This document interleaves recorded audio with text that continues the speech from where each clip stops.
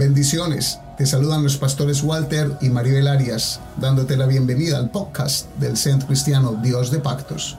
Asegúrate de suscribirte para recibir nuevos mensajes cada semana. Disfruta el mensaje y abraza lo que hay de Dios para ti. Esta semana, el apóstol Walter Arias nos trae un mensaje titulado El Evangelio en una boda de Galilea. Escuchemos el mensaje y que Dios te bendiga.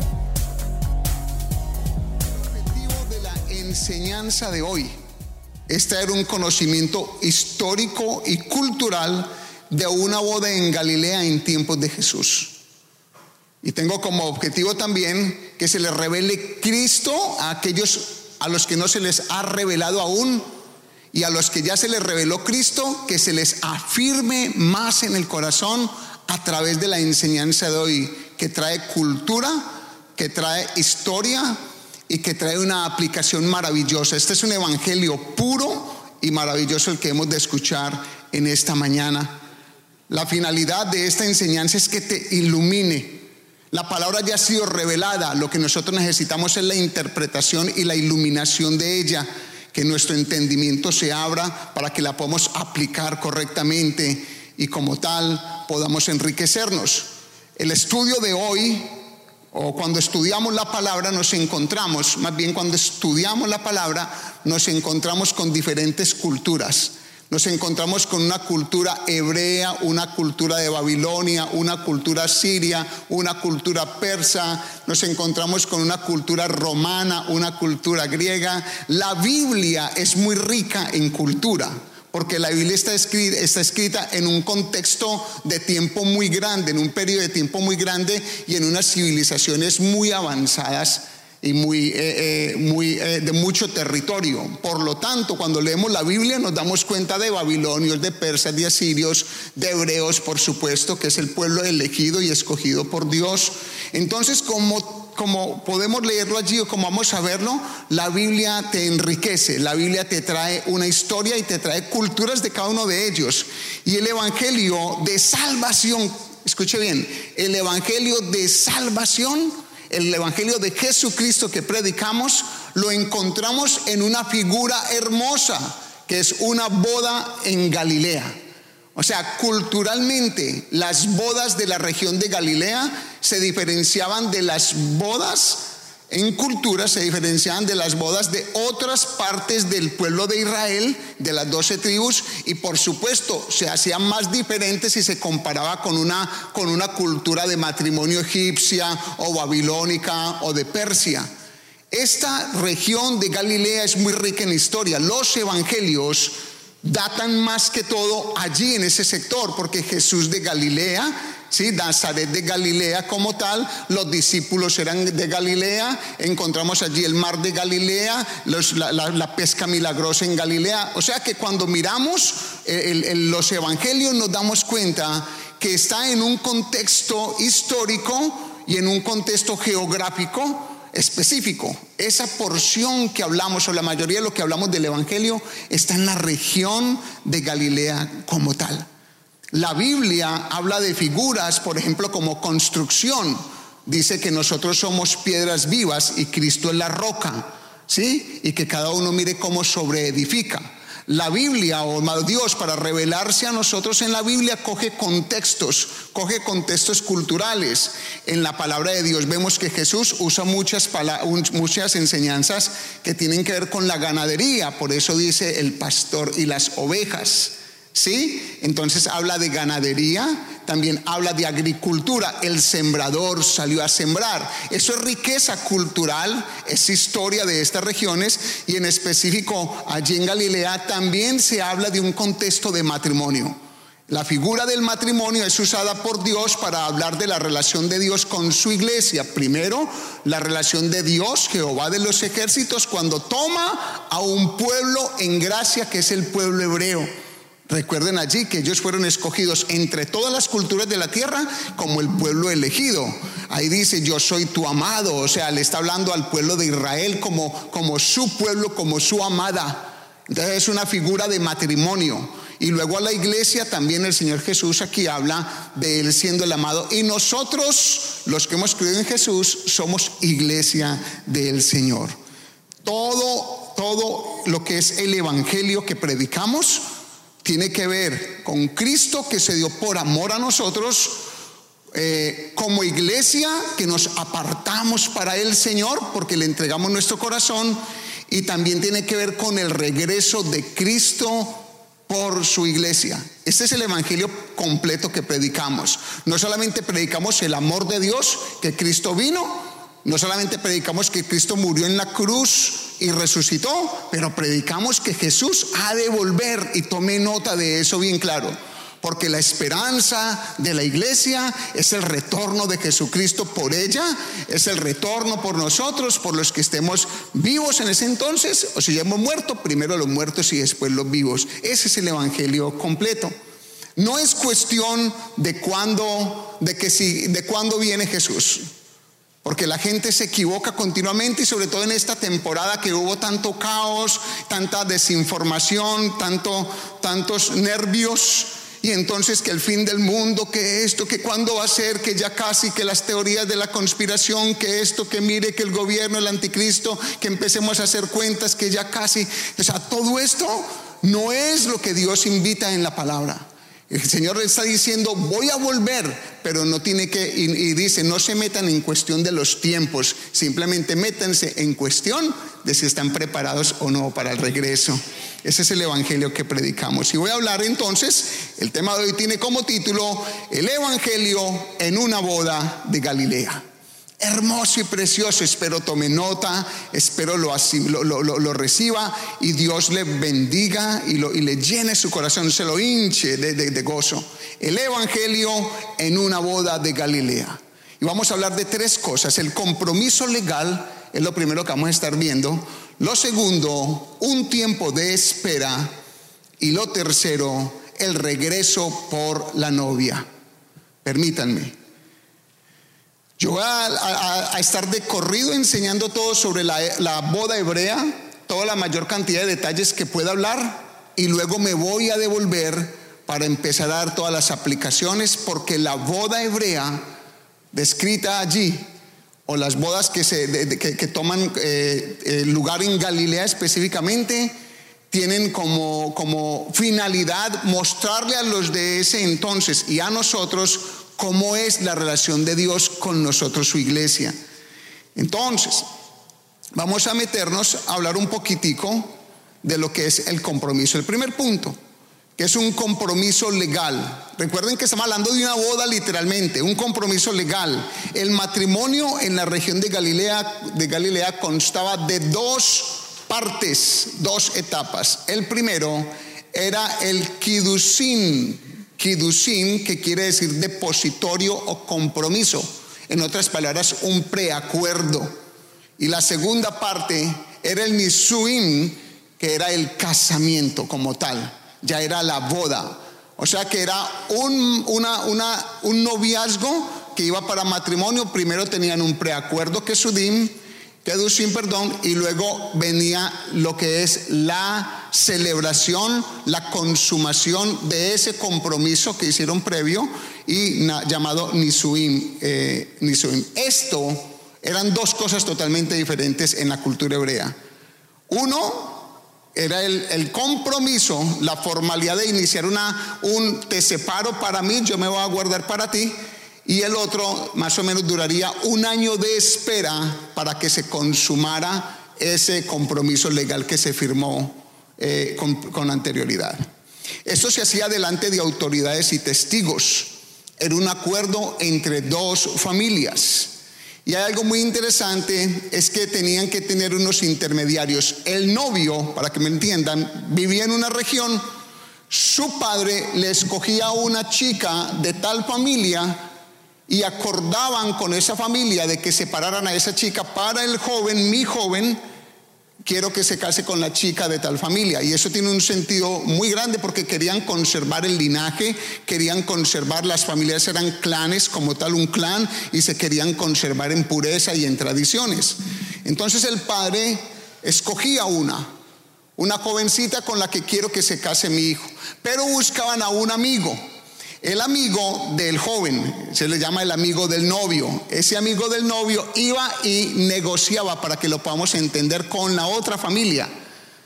¿Hablar de quién? De la chica. Esa familia a la vez tenía un amigo de la novia, o sea que negociaban entre dos, habían dos intermediarios. ¿Por qué tenían que negociar entre ellos? ¿Por qué? Porque el joven estaba guardado en un lado, la chica estaba guardada en su casa por allí, y ellos tenían que llegar para estipular unos convenios familiares, a ver si logramos unir estos dos núcleos familiares. ¿Me están entendiendo?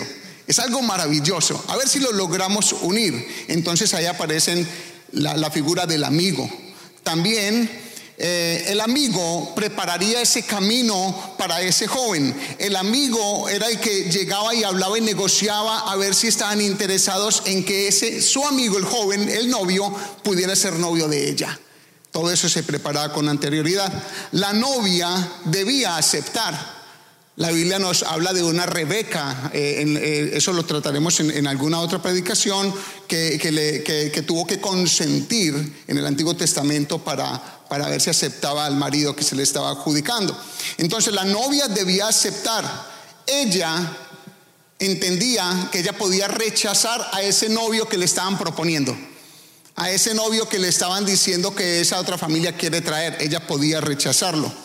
Podía aceptarlo, podía rechazarlo, a eso le llamamos libre albedrío allí. La novia pasaba, si aceptaba a ese joven, si aceptaba los convenios para que se casara con ese joven, ella entonces iba a pasar por un telibá o mikveh. Esas son palabras en hebreo. Un telibá quiere decir un baño ritual de purificación. El telibá hay diferentes tipos de telibá que son para la purificación de la mujer después del tiempo menstrual. 7 días después se purificaban en un ritual. Otros lo hacían también varones para santificarse. Unos lo hacían una vez al año, otros lo hacían diariamente. Pero la chica, si aceptaba a ese joven como el comprometido para ella, entonces ella hacía este ritual de purificación que significaba apartamiento, o sea, me aparto para ese joven. Al bañarme con este ritual, me dispongo a que me voy a guardar ya para él. ¿Vamos bien? ¿Están aprendiendo la cultura de Galilea? Espero que sí, yo me gozo con esto. El novio, escuche bien, cuando se venía la familia, el amigo del novio había concretado el valor que se iba a pagar de dotes, el valor que se iba a pagar a la otra familia por la chica. Llegaban, las dos familias se juntaban. Entonces el novio tenía que, en una especie de ceremonia, que era un preacuerdo, había una ceremonia, había comida, había un tipo de fiesta. En ese momento que ya estaban juntos y habían llegado los convenios, el novio le ofrecía una copa a ella de vino, y si ella la tomaba, si la aceptaba y tomaba de ella, entonces estaba dando su consentimiento. No solamente con la parte del ritual del telibá en las aguas, pero ahorita cogiendo la copa de vino y tomándosela. Con eso estaba diciendo: acepto a este joven como mi futuro esposo. ¿Me están entendiendo? ¿Sí están conmigo? Espero que estemos entendiendo. Muy bien. Se leía un contrato y se firmaba el contrato. El padre del novio pagaba los dotes, se le llaman también arras, a la familia de la novia para darle seguridad. Escuche bien, para darle seguridad de que esa chica se va a guardar para este joven, pero en el caso de que mi hijo le pase algo en el tiempo de ausencia, entonces esos dotes con eso puedan sostener a la novia, porque ya la están escogiendo para él. O sea, por si hubiese alguna calamidad o algo. Y eso era un compromiso, se sellaba, fuera dinero o podía ser también algo valioso. Y no se determinaba fecha. O sea, veníamos a un acuerdo. No, si vamos a que se case, a que se comprometa mi hijo con tu hija, sí, muy bien, hacemos todo esto que hemos mencionado, pero no hay fecha, no ponemos ninguna fecha. Ahí hemos hablado de lo que es entonces el compromiso legal, pero luego viene lo que es el tiempo de espera. Una vez han venido en ese convenio, una vez han firmado, una vez la chica ha tomado de la copa, ha hecho el ritual de purificación, ella se tiene que guardar y el joven se tiene que ir, porque es un tiempo de intervalo de 1 año, de 6 meses a 1 año, para que se consume ese matrimonio, para que ese matrimonio se establezca en su segunda etapa. Entonces, en esta segunda etapa, la espera era para todos, para el novio, para la novia, para la familia del novio y por supuesto para el papá del novio. ¿Ok? ¿Están conmigo? Para las amigas, para toda la gente. Solo el padre sabía, el padre del novio sabía la fecha indicada para que el joven fuera por esa chica. A los 6 meses, a los 7 meses, al año. Solamente el papá tomaba la decisión de decir a qué horas y cuándo va a ser la boda, ya la celebración final. ¿Usted se imagina el joven esperando ansioso? ¿Usted se imagina a la chica esperando ansioso? Toda la familia, la gente comiéndose las uñas, quizá, ¿cuándo será? Mañana vendrá, pasado mañana, ¿cuándo será? Porque vivían en lugares, pues, distancias prudentes unos de otros. Pero entonces allí, la novia, en ese tiempo de espera, se tenía que vestir de una manera diferente. Ella, de ahí en adelante, en el momento en que aceptó el compromiso y tomó de la copa, ella se quedó comprometida, y ella empezó a usar un vestido diferente que la identificaría en su comunidad como una chica o una dama apartada para un varón que le iba a tomar como legítima esposa. ¿Están conmigo? ¿Están recibiendo? Muy bien, ¿alguien está aprendiendo? Sí, gloria a Dios. Esto es muy importante entenderlo. Esa novia se iba a vestir de compromiso. Se acostaba con su traje de compromiso, hacía todas sus cosas con su traje de compromiso y nadie más le echaría el ojo porque ya sabían que estaba comprometida.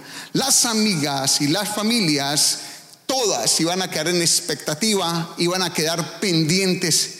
Y el novio comprometido, como firmaron, como le dio la copa, se tenía que ir con su padre para la casa de su papá, a esperar hasta que el papá dictara la fecha. Ese novio también se iba, pero iba a hacer algo muy importante, porque los clanes en Galilea, el patriarcado, había un varón, tenía una familia grande, y los hijos que se iban casando tenían que ir añadiendo a una chica de afuera. O sea que si tenía 5 hijos, pues este hijo se va a casar, tienes que traer una chica para que se una a mi clan. ¿Están conmigo? Muy bien. Entonces el joven se iba con su papá, no sabía la fecha, el padre no se la revelaba a nadie, se iban para su casa, pero algo pasaba, que ese joven iba a empezar a trabajar en la casa del papá, o sea, añadirle una habitación más, porque iba a traer a su futura esposa, o para organizar una habitación y adecuarla bien para poderla traer en el momento en que el padre dijera es la hora. ¿Listo? Pasa el tiempo, 6 meses, 1 año, y aquí vamos al tiempo del regreso. Mira dónde entramos ya. Ya casi que la prédica está aquí lista. Luego la voy a dar el contexto bíblico a todo. El regreso por la novia. El padre dictaría la fecha y se le iba a revelar al hijo en un momento. La hora de ir por la novia sería en la noche, en las horas de la noche. El padre quizás llegaba en un momento determinado, 6, 7 meses, 9 meses, 1 año. Ya el joven no tenía esa ansiedad, estaba tranquilo, confiado de que eso iba a ser así, que iba a haber boda. Y un día lo despertaba y le decía, es hora, vamos ya por aquella chica. Y entonces se levantaban, el joven cogía sus lámparas, los amigos del joven, la familia del joven, cogía un shofar y arrancaba para la ciudad tocando el shofar, lo que es una trompeta. Y llegaba a la región, al vecindario, en la noche, escuche bien, donde toda la gente está durmiendo, sonando esa trompeta, y la novia, como estaba, ¿qué? Vestida y preparada. ¿Están conmigo? Vestida y preparada, entonces podía salir. La novia tenía sus amigas a la vez, porque así eran las culturas, hombres con hombres, mujeres con mujeres. Ella tenía sus amigas, y cada persona que iba a ir hasta la casa del padre, escuche bien, para celebración de ese matrimonio, tenía que tener su propia lámpara y con el aceite suficiente, porque era la cultura. Nadie podía unirse a la caravana si no tenía su propia lámpara en la mano. No era que alumbrame que yo voy con vos, no. Era la cultura. Si quieres participar, tenés que tener tu propia lámpara. Llegaba el joven sonando el shofar, la trompeta esta, salía la doncella y algo maravilloso pasaba. Los jóvenes amigos, el amigo del novio y sus amigos llevaban un tipo de camilla, pero con una silla, para que lo puedan comprender, y lo ponían al lado de la casa de la novia salía con su traje y se sentaba y ellos lo levantaban, se lo llevaban en hombros en fiesta, celebración.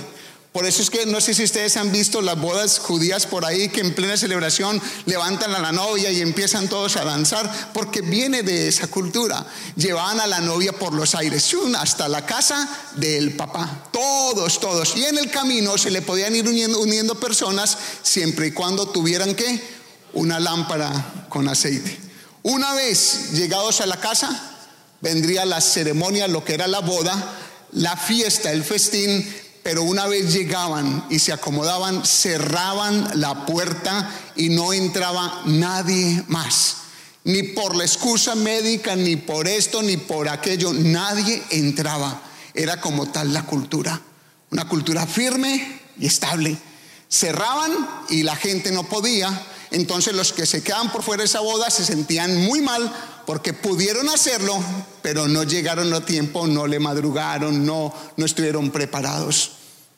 Allí habría una boda, un banquete, y las bodas hebreas, por lo regular, en este caso las de Galilea, duraban más o menos 7 días. 7 días, una buena fiesta. Todo eso que les he dicho ha desaparecido mucho con la historia de la humanidad.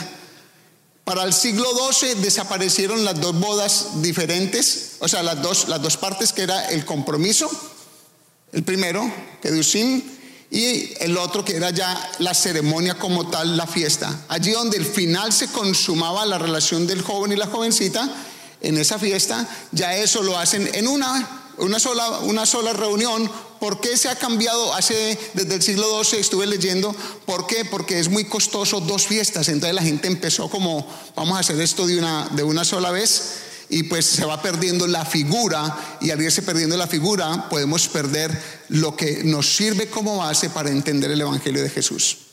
Le hago una preguntita, si en este momento ¿ha aprendido algo de cultura hoy? Si lo han recibido, levanten la mano. Yo a ver si aprendió algo hoy en este día. Usted en su casa la levantó, excelente. Vamos a darle la aplicación a esto, si Dios nos permite. Nos vamos a devolver como las buenas películas, ¿sí? Vamos a devolvernos. Recuerde que la boda constaba de 2 partes, y me voy a meter en el compromiso legal. Este matrimonio en la región de Galilea nos muestra el Evangelio de Jesús. Allí en el Kedushim, que es el depositorio compromiso, hay un preacuerdo. ¿Listo? Delante de autoridades, delante de testigos. Hay 2 familias y hay unos amigos. ¿Se acuerdan de los amigos intermediarios? Que el joven tenía un amigo que iba a hablar y a negociar por esa chica con el amigo de la jovencita. Pues ese amigo es una figura importantísima en el Evangelio de Jesús. Y yo quiero que se vayan conmigo al Evangelio según San Juan, en el capítulo 3, versículo 28 al 30. Le va a traer luz esta palabra hoy. Creo que le va a encajar muchos puntos que tiene en su mente y se los va a unir. Juan capítulo 3, versículo 28 al 30 dice: vosotros mismos me sois testigos de que dije, yo no soy el Cristo, sino que soy enviado delante de él. Se está refiriendo a Juan el Bautista. Juan el Bautista es el que está hablando aquí.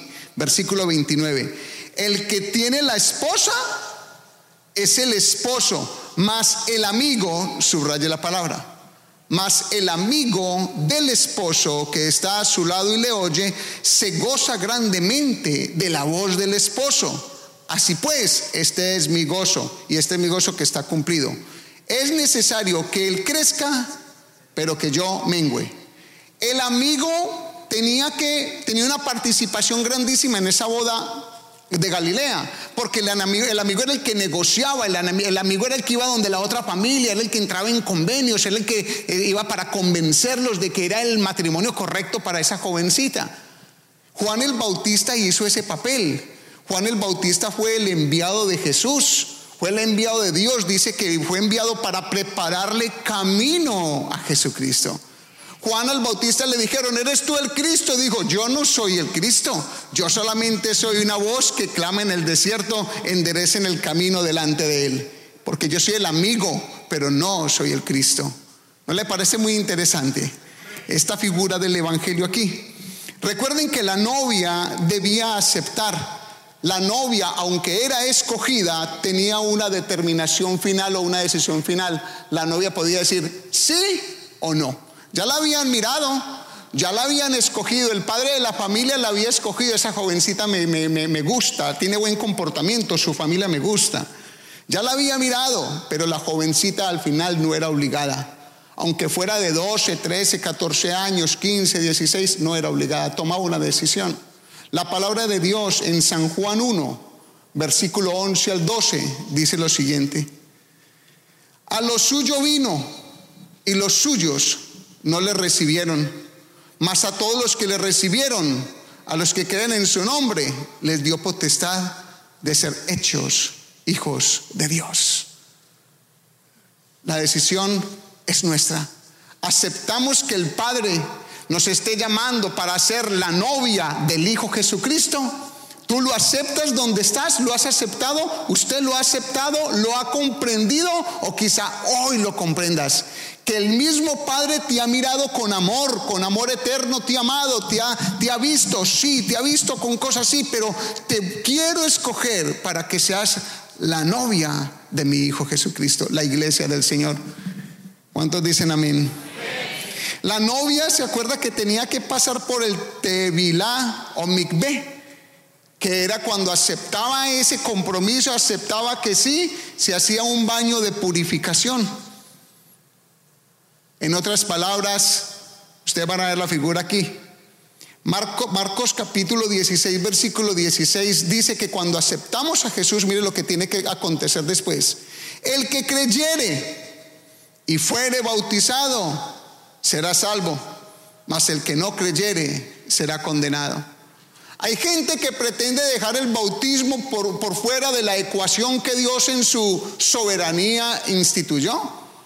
Cuando Cristo se le revela el corazón a una persona, hay un paso a seguir, que es un compromiso de Tevilá o Mikvé, que quiere decir: yo me santifico, yo me baño, hago este ritual para decirme, me aparto para Él. El bautismo es una identificación con Cristo en su muerte, sepultura y resurrección. Entendemos que somos pecadores, nos identificamos con el pecado porque Cristo murió por el pecado. Entendemos que Cristo fue sepultado, bajamos al agua para estar sepultados juntamente con Él, pero Cristo resucitó y nosotros salimos del agua para identificarnos con Cristo en su resurrección. Esto es un evangelio muy poderoso. El bautismo es parte de este ritual. El bautismo es parte de este llamado. El bautismo es parte de esta ecuación. Algunos quieren dejar el bautismo por fuera y no le dan una connotación o una importancia. Sí es importante. Recuerden que el novio ofrecía una copa de vino a la novia y para que ella aceptara o la rechazara. En esa fiesta previa, en ese preacuerdo, el joven sacaba una copa.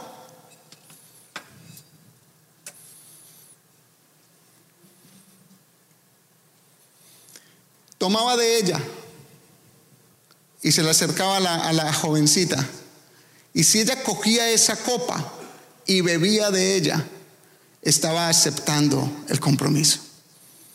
Estaba aceptando: este es mi amado, a este me le pego, con este me quedo y a este me le aparto. Es para él esa copa. Ahora miren lo que dice Mateo capítulo 26, versículo 26 al 29. Y mientras comían, tomó Jesús el pan y bendijo y lo partió y dio a sus discípulos y dijo, ¿qué les dijo? tomad, comed, esto es mi cuerpo, y tomando ¿qué? La copa, y habiendo dado gracias les dijo, bebed de ella todos. En otras palabras, los discípulos no tuvieron problema con entender lo que estaba pasando, porque los discípulos eran de Galilea, y eran de Galilea, entendían todas estas figuras del matrimonio. Ellos estaban entendiendo que Cristo les estaba haciendo una propuesta. Cristo vino por ellos, Cristo vino a enamorarlos. Te vas a enamorar, te vas a comprometer conmigo. Yo soy tu Cristo, tú eres mi discípulo, te comprometes, porque si te comprometes, toma de esta copa como un pacto. Que yo soy para ti, tú eres para mí. Versículo 28, porque esto es mi sangre del nuevo ¿qué? Pacto, que por muchos es derramada para remisión de los pecados. Y os digo que desde ahora no beberé más de este fruto de la vid hasta aquel día en que beba nuevo con vosotros en el reino de mi Padre. O sea, aquí te ofrezco esta copa, ¿la tomas? ¿Te comprometes conmigo? Porque yo me voy a tener que ir, pero quedo con el compromiso. ¿Y tú quedas con el compromiso? Es lo que le está diciendo a la novia. Y eso es lo que Cristo hace con nosotros. Y se leía el contrato y se firmaba. Recuerdan que el padre del novio pagaba, o el novio mismo pagaba unos dotes, unas monedas. Llevaba un recurso económico.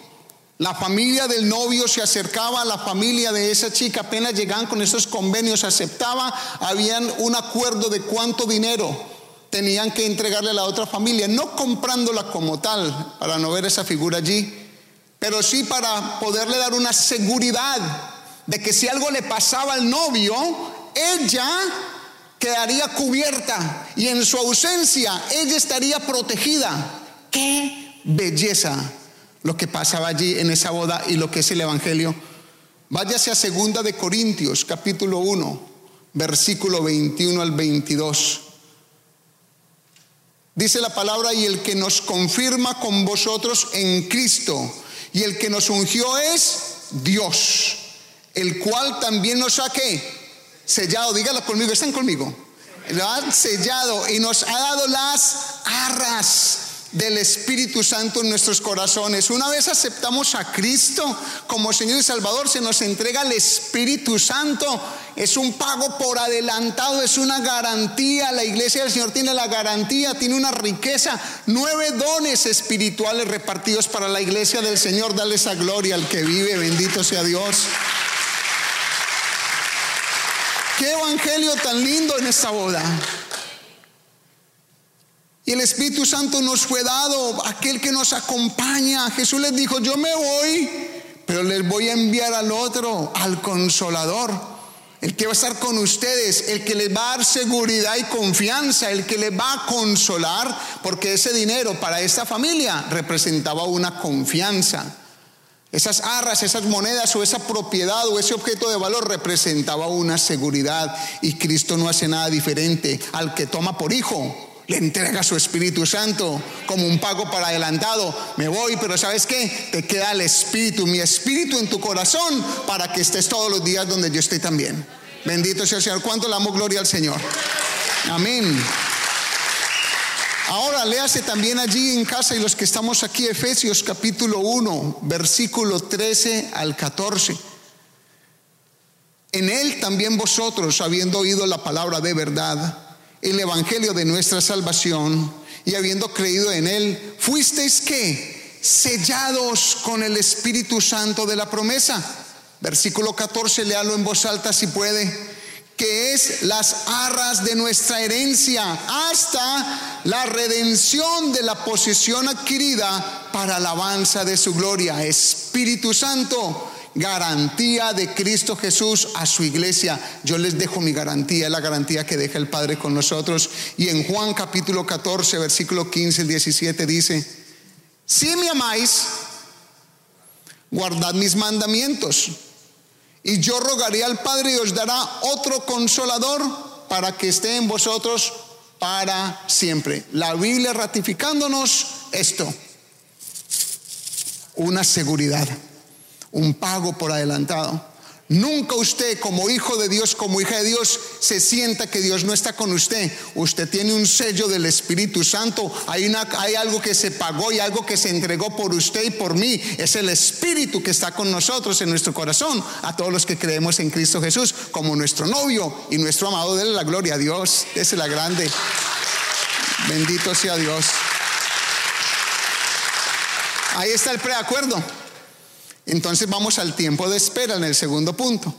Recuerde que la espera iba a ser para todos. Para el papá del joven, para el joven, para la familia del joven, para la chica, la jovencita, para la familia, para los amigos de todos. Era un tiempo de espera. Ese tiempo de espera, en Mateo 25:13 nos dice la palabra de Dios: velad pues, porque no sabéis el día ni la hora en que el Hijo del Hombre ha de venir.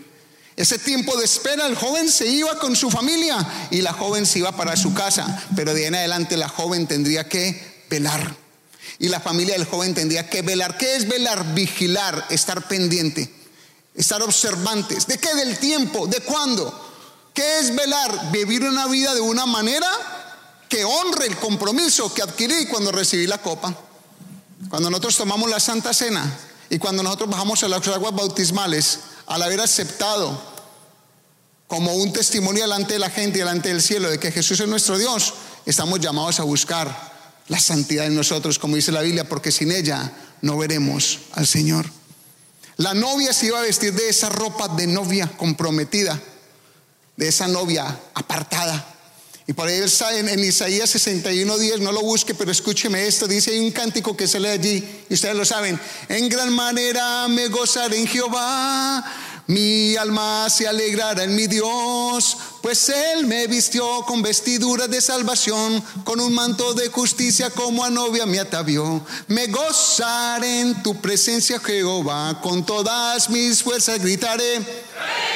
Me gozaré en tu presencia, Jehová, con todas mis fuerzas gritaré. Y ante ti con gozo danzaré, con alegre danza celebraré, cantaré y me gozaré. ¿Entienden ese cántico de qué está hablando?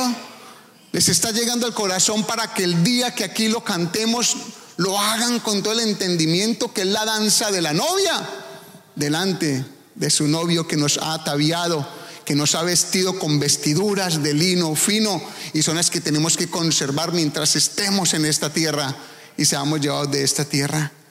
Esa novia debía estar lista para el regreso de su novio. Hebreos 12:14: seguid la paz con todos y la santidad, sin la cual nadie verá al Señor. Las amigas y los familiares iban a quedar en expectativa, iban a quedar pendientes. El novio comprometido se iría para la casa de su papá. Ya te comprometiste conmigo, doncella, ya firmamos el acuerdo, ya te hiciste el ritual de la purificación, ya tomaste la copa, ya pagué por ti, ya te dejo la bendición, te dejo el pago por adelantado, me voy con mi papá. Recuerda que estamos hablando del tiempo de espera. Cuando Jesús muere en la cruz del Calvario, comenzó un tiempo de espera. Así de sencillo. Jesús estaba con sus discípulos. En el tiempo que estaba con sus discípulos le decían: maestro, ¿cuándo vas a restaurar el reino de Israel? O sea, ya entendemos. Miren los discípulos, la mentalidad de los discípulos. Ellos sabían que Él se tenía que ir, porque Jesús les estaba diciendo: yo me tengo que ir. Yo voy a morir en Jerusalén, pero yo me voy a ir. Y ellos le decían: ¿y cuándo vas a volver? Mire que entendían la figura del matrimonio de una boda en Galilea. Ellos lo estaban entendiendo perfectamente. ¿Y qué les dijo Jesús? Tranquilos, no se preocupen de cuándo. Eso solamente le corresponde a mi papá. Pues yo me voy a ir.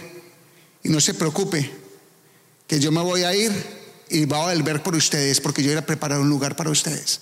Porque el joven salía de la casa de la chica, iba a la casa del padre y añadía una habitación más, o preparaba una habitación hecha y la organizaba para el día del matrimonio. ¿Recuerdan esto? Juan 14 del 1 al 4 dice: no se turbe vuestro corazón. ¿Creéis en Dios? Creed también en mí. En la casa de mi padre muchas moradas hay. Y si así no fuera, yo os lo hubiera dicho. Voy pues, léalo conmigo, a preparar lugar para vosotros. Y si me fuere y os preparare el lugar, ¿qué? Vendré otra vez y os tomaré a mí mismo, para que donde yo estoy, vosotros también estéis. Y sabéis a dónde voy, y sabéis el camino. La jovencita sabía para dónde iba él. ¿Para dónde iba el joven? Ella sabía que iba para la casa del Padre. ¿Qué le está diciendo Jesús a sus discípulos? Ustedes saben para dónde voy, yo me voy para donde mi papá, pero tranquilos, ya les dejé las arras y yo mismo voy a venir en la hora indicada. No es cuestión que cuándo voy a volver, es cuestión de que voy a volver y estén preparados. ¿Cuántos se gozan con esto? Amén. Dele gloria pues al Señor. Mire en esta boda hebrea ahora la figura del regreso. El padre entonces era el único que en su potestad sabía la hora. El hijo estaba preparando todo allá en la casa del padre, organizando una habitación más, una morada. Y un día el padre despierta al joven y le dice: ya es hora. En el momento menos pensado, en la noche, en la madrugada, antes de que el sol saliera, lo despertaba. Vámonos. Y el joven cogía su chofar, y el joven cogía a sus amigos y cogían sus antorchas y salían en una celebración tocando trompeta de ahí para adelante, el shofar, y llegaban a la región. La chica se despertaba y los que estuvieran listos y preparados salían juntamente con ellos, porque sin aceite nadie podía salir. Era prohibido que se pegara a la caravana o se pegara al grupo si no tenía su lámpara propia y su aceite propio. El padre era el único que sabía. En 1 Tesalonicenses capítulo 5 versículo 1 al 2 dice: pero acerca de los tiempos y de las ocasiones no tenéis necesidad, hermanos, de que yo os escriba, porque vosotros sabéis perfectamente que el día del Señor vendrá así como ladrón en la noche. En la época del apóstol Pablo, la iglesia le preguntaba lo mismo: ¿cuándo va a volver Cristo? ¿Cuándo va a volver el novio por nosotros, la novia? Y Pablo les decía: yo no tengo necesidad de decirle a ustedes los tiempos. Lo único que sí le puedo decir es que Él va a volver, y va a volver cuando menos lo piensen, cuando menos estén por enterados, va a volver. La gente se mantiene preguntando esto: ¿y cuándo es? Y empiezan a sacar cuentas, y que 1000 días, y que entonces, y si un año tanto, y que tal semana, entonces la venida del Señor es... No, la Biblia no dice que hagamos cuentas. La Biblia dice que estemos preparados, como si fuera esta noche, como si fuera mañana, que estemos preparados. No se ponga con cuentas, póngase más bien a hacer cuentas de su corazón, si estás preparado para la venida de aquel que prometió que se iba, pero que volvía. Métete eso en el corazón. No se trata de nada más ni de cuándo, sino que ya estás listo o no estás listo para su venida. Entonces el novio venía con sus amigos a la casa de la joven. Recuerden que llevaba la trompeta y tocando. Recuerden que llegaban a la casa de la joven, y la joven, como estaba preparada, entonces los jóvenes ponían esa sillita como tipo camilla, y ella se sentaba y la levantaban, y era la celebración en el aire. Aleluya. Váyase a 1 Tesalonicenses capítulo 4 versículo 16, 17. Este es un evangelio puro.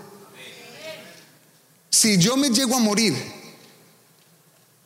pronto o dentro de muchos años, yo les pido que conserven esta predicación en su corazón, que no se aparten de ella. Aquí está el resumen de lo que es nuestra doctrina, el evangelio del Señor Jesucristo, inspirado o expuesto en medio de una cultura de Galilea, las bodas. 1 Tesalonicenses capítulo 4 versículos 16 y 17. Porque el Señor mismo con voz de mando, cuando el padre dice ya es la hora, le dijo al hijo: ya es la hora, vamos por esa novia. Y dice que el joven traía la trompeta, ¿recuerdan? Dice: porque el Señor mismo con voz de mando, con voz de arcángel y con trompeta de Dios, subrayen esa bendición, es una riqueza el evangelio, descenderá del cielo, y los muertos en Cristo resucitarán primero, su iglesia. Luego nosotros, los que estemos vivos, los que hayamos quedado, dígalo conmigo, seremos ¿qué? Arrebatados juntamente con ellos. ¿Dónde? En las nubes, ¿para dónde? Para la casa del Padre. En las nubes la iglesia del Señor va a ser levantada. Una figura de una boda en Galilea. La joven era levantada y celebración. Así la iglesia, los muertos en Cristo van a resucitar. Primero lo dice la palabra, no lo digo yo, y yo lo creo. Y dice que los que estén vivos, arrebatados en el aire, flotando en el aire. Aleluya, qué bendición. Usted siempre quiso volar sin avión, ya ese va a ser el día.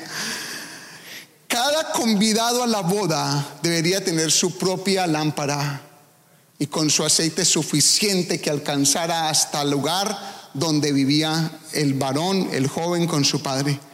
Y recuerden que cada uno de ellos iba en el camino celebrando. Entraban a la boda, había celebración de 7 días, había fiesta, pero apenas entraban, ¿qué hacían con la puerta? ¡Fum! Y empezaban con desespero, como en los tiempos de Noé. ¿Recuerda? Que no le creyeron a Noé, que hizo un arca gigante, que metió todos los animales y estaban locos este man metiendo animales, jirafas, toros, elefantes, man tan loco este. Yo me imagino los contemporáneos de Noé diciendo, ¿y ven a este tan raro? ¿Qué cosa pues? Le dio por el ganadero pues. Se enloqueció este Noé. Y él dele con las gallinas, dele con los gallos, dele con todos los animalitos, uno por uno, parejitas, 7 de uno, parejitas de otro. Y creen que estaba loco. Y se daban, dice, que en casamiento y en regalos, y en fiestas y en bebedera. Eso es lo que dice. Y cuando llegó y se acabó el momento, ¿qué hizo Noé? Cerró la puerta y empezó a llover y inundarse la tierra. ¿Y qué llegó a hacer la gente? A darle golpes duros a esa arca. Abran. Y les tuvo que decir, sorry, no se puede. Ya no se puede. Ya pasó el tiempo de la gracia. Vamos a ver. También algo dice que ellos entran a una fiesta, a la casa, y arrancaba la fiesta. ¿De cuántos días? 7 días. Por eso es que usted ve la figura en Caná de Galilea, las bodas de Caná de Galilea donde Jesús estuvo, que el vino se acabó. Por eso es que es tan importante. Dice que el vino se acabó. Y María le pregunta a Jesús y le dice, mira, se acabó el vino, qué pena, vergüenza en esta casa. Y Jesús mandó a que trajeran las tinajas llenas de agua y las convirtió en vino, porque la celebración era larga. Ahí cobra sentido todo este evangelio. Esas bodas van a ser largas. Y ese número 7 tiene un significado muy bonito, porque 7 representa 7 años. ¿A usted le parece la boda del Cordero 7 años? ¿No acaso no es el tiempo de la tribulación en la tierra? Cuando la iglesia del Señor es arrebatada, entonces hay boda del Cordero. Estamos en el tribunal de Cristo, las bodas del Cordero, todo allí para la iglesia del Señor, los muertos en Cristo primero, luego los que hayamos creído, los que nos hayamos guardado para el Señor, porque muchos creyeron, muchos van a creer, pero no van a conservar aceite en sus lámparas. La llenura del Espíritu Santo no la van a tener. ¿Por qué? Porque le dieron más apetito a sus cosas terrenales y le dieron más apetito a sus propias agendas que el pensar que es verdad, que Cristo Jesús iba a volver por la iglesia. Recuerden, el tiempo de Noé pasó eso. No pensaron, no creyeron, pero cuando vino ya no pudieron entrar. Vamos a leer entonces Mateo 25 y vamos a leer de corrido aquí y con esto iremos terminando, del 1 al 13. Dice: entonces el reino de los cielos será semejante a ¿cuántas vírgenes? 10 vírgenes que tomando sus lámparas salieron a recibir al esposo. Pero 5 de ellas eran prudentes y 5 insensatas. Las insensatas, tomando sus lámparas, no tomaron consigo aceite, mas las prudentes tomaron aceite en sus vasijas juntamente con sus lámparas. Y tardándose el esposo, ¿sí? Las celebraciones están esperando que ningún novio no ha venido. Y tardándose el esposo, cabecearon todas y se durmieron. Y a la medianoche, pum, pum, pum, ¿se oyó qué? Un clamor: aquí viene el esposo, salid a recibirlo. Entonces todas aquellas vírgenes se levantaron y arreglaron sus lámparas. Y las insensatas dijeron a las prudentes: danos de vuestro aceite, porque nuestras lámparas se apagan. Mas las prudentes respondiendo dijeron: para que no nos falte a nosotras y a vosotras, id más bien a los que venden y comprad para vosotras mismas. Pero mientras ellas iban a comprar, vino el esposo, y las que estaban preparadas entraron con él en las bodas, y léalo pues duro, y se cerró la puerta. Versículo 11. Después vinieron también las otras vírgenes diciendo: Señor, ábrenos, ábrenos. Mas él respondiendo dijo: de cierto os digo que no os conozco. Lea el versículo 13 conmigo, iglesia, donde esté. Velad pues, porque no sabéis el día ni la hora en que el Hijo del Hombre ha de venir. ¿Acaso no está allí una explicación bien clara de la boda en Galilea y cómo se asocia todo con la venida del Señor Jesús? ¿Tendremos excusa, iglesia, nosotros? ¿O nos enamorará más este evangelio de aquel que vino y pagó precio por nosotros y está preparando lugar para tenernos con él eternamente y nos promete una fiesta? Esa era una rumba buena, no las de aquí que dan resaca, que dan guayabo, que cada uno sin plata y cada uno pobre y arruina la familia porque se toma en el vino, se gasta la plata del núcleo familiar, sin vergüenza. Una fiesta donde el gozo es el Espíritu Santo, la celebración. Me gozaré en tu presencia, Jehová, con todas mis fuerzas gritaré. ¡Hey! Esa fiesta. ¡Wow! Pero esa boda, ¿será que hay una promesa de esa boda? Bueno, en Apocalipsis capítulo 19, versículos 7 al 9 dice. Estamos hablando de revelación, el final de los tiempos entonces, porque Dios está mostrando todo, para que nadie diga: no me dijeron, menos ustedes. O ustedes sí que no pueden decir que no le dijeron, ni ustedes en casa. Les contamos la historia, les dijimos una verdad. Apocalipsis 19, del 7 al 9 dice: gocémonos y alegrémonos. Léalo conmigo, iglesia, vamos todos donde esté. Gocémonos y alegrémonos y démosle gloria, porque han llegado las bodas del Cordero y su esposa se ha preparado, y a ella se le ha concedido que se vista de lino fino, limpio y resplandeciente, porque el lino fino es las acciones justas de los santos. Y el ángel me dijo, le hablo en voz alta con ganas, por favor: escribe: bienaventurados los que son llamados a la cena de las bodas del Cordero. Y me dijo: estas son palabras verdaderas de Dios. Amén. ¿Se acuerda que Jesús dijo a sus discípulos: tomen de mi copa? La bendijo y les dijo: tomen. La repartió y cada uno la tomó. Con eso estaban diciendo: estamos aceptando que tú eres nuestro novio, que nosotros somos tu novia, tu amada. Es una figura. Y Jesús les dijo unas palabras: no la volvería a tomar, sino cuando ¿qué? Cuando venga, cuando lo tenga en la casa de mi Padre. O sea que viene una cena más. En la boda del Cordero hay una celebración, y la va a volver a tomar, el fruto de la vid con nosotros. ¿Cuánto le damos la gloria al que vive? Amén. ¿Usted recibió esta palabra hoy? Amén, bendito sea Dios. Permítame ir terminando con esto. El matrimonio es una institución santa. Escuche bien y escuchen todos los que están en casa, y escuchen los casados aquí y los recasados, y escuchen los que quieren volver a recasarse. Tengan cuidado, porque nos han borrado, escuche bien, nos han borrado de una u otra manera lo que es la institución santa del matrimonio. Nos la han borrado. De alguna forma la cultura la ha ido olvidando. La ha ido olvidando. Ya no hay compromiso. Ya hay vanidad y lujuria.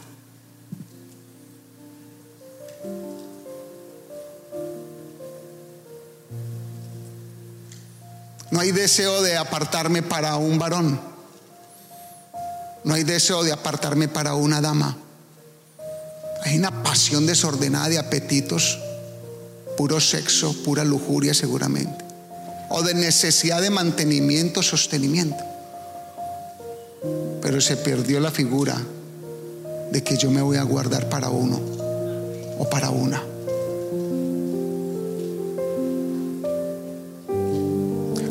pensamiento de fiesta terrenal, hay un pensamiento de apariencia, hay un pensamiento de muchas cosas, pero no el que yo me comprometo a guardarme.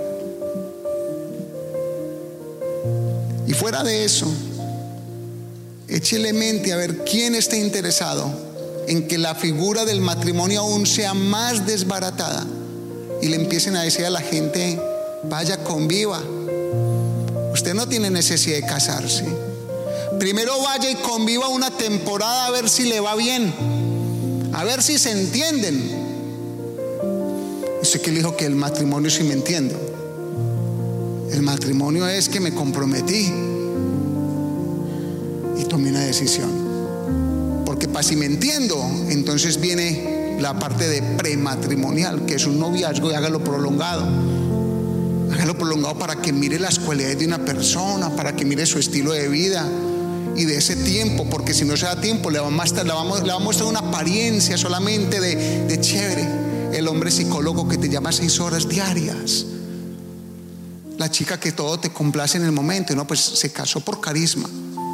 Pero tienes que aprender a conocer el carácter de la persona, en las buenas y en las malas, cuando no haya dinero, cuando haya COVID-19, cuando no haya plata, cuando no haya con qué, a ver qué pasa. Entonces se le dice a la gente: vaya, conviva. Y por ahí la famosa pruebita del amor, la pruebita del amor. Y quieren sellar una pruebita. ¿Sabe qué era? Era una de las formas que lo hacían en esa época algunos, pero era condenado por la ley. Y entonces se van a relaciones prematrimoniales, antes del matrimonio, antes del compromiso. Y cuando hay una relación prematrimonial, se pone un velo aquí tan grande que ya no ve nada.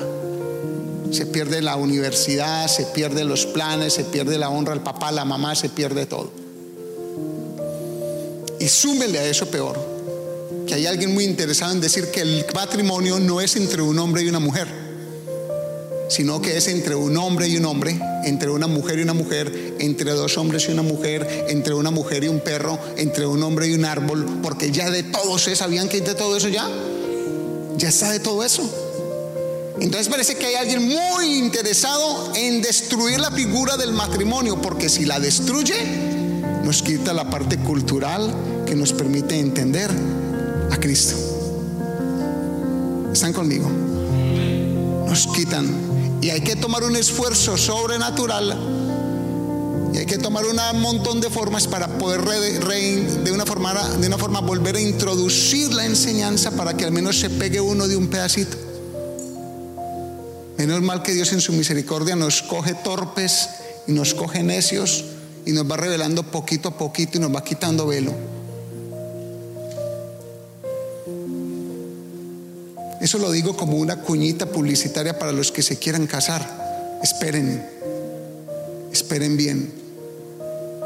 Dejen de estar escogiendo a ojo, me pareció tan bonita y como canta lindo y como aquello, dejen de escoger tanto a ojo. Esperen un poco, oren. Pero me quiero meter al último pedacito. No se trata de que si de que cuándo va a venir Jesús otra vez. Se trata de si estás preparado para la venida de Cristo. Jóvenes, ¿están preparados para la venida de Jesús? Varones, ¿estamos preparados? Mujeres, allí donde ¿estás preparado? Si nos estamos guardando en pureza para Él, porque nos tomamos la Santa Cena, porque comemos del pan, porque celebramos y bajamos a las aguas bautismales, firmamos contrato, aceptamos a Cristo como nuestro Señor, más bien como nuestro Salvador, pero de Señor. La pregunta es: ¿lo aceptaste como Señor, el que manda? Porque el que manda dice: guárdate, santifícate, purifícate. Mi hermano, que no nos coja ese momento y usted no tenga el aceite en su lámpara, esa riqueza del Espíritu en su corazón. Póngase en pie y oramos. Levante sus manos donde está, incluyendo los ministros, todos donde están, un momentico allí en su casa.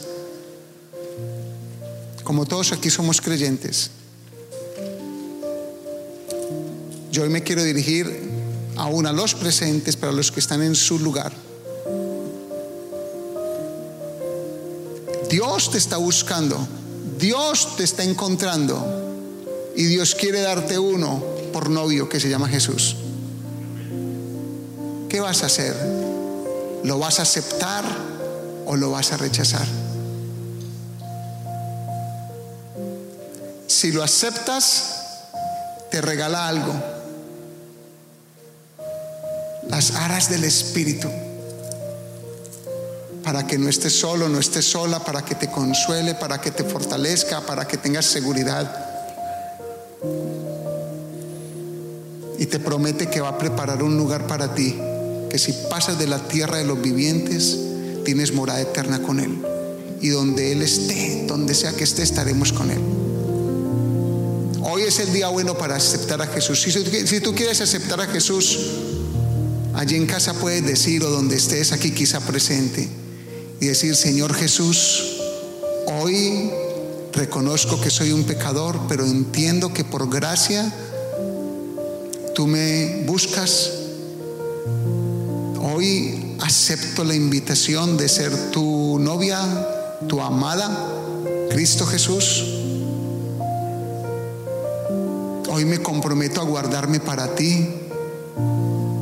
Recibo la promesa de la vida eterna y de que volverás por mí. Gracias por purificarme con tu sangre.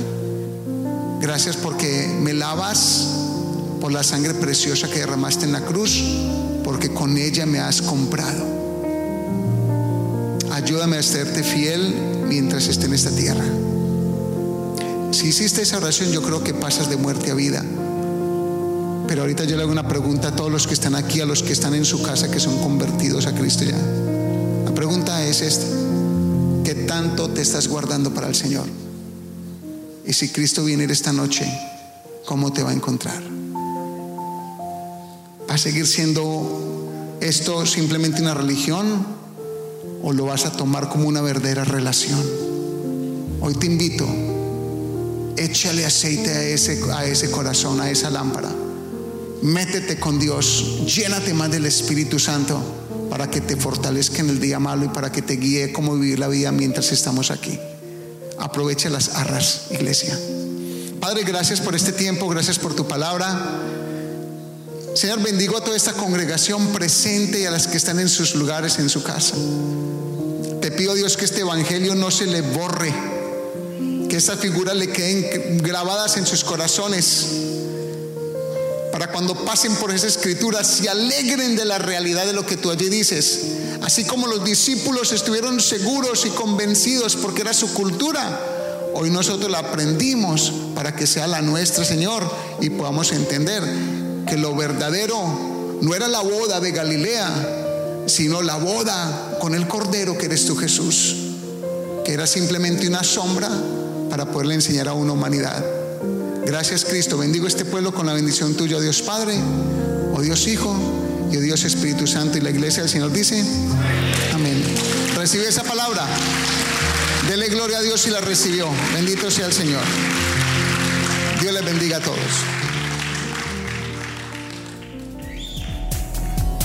Gracias por escuchar a nuestro podcast. Te invitamos a que nos sigas en las redes sociales como Facebook, YouTube e Instagram. Busca bajo el nombre Dios de Pactos Florida. Esperamos que este mensaje te haya edificado y por favor compártelo a otros.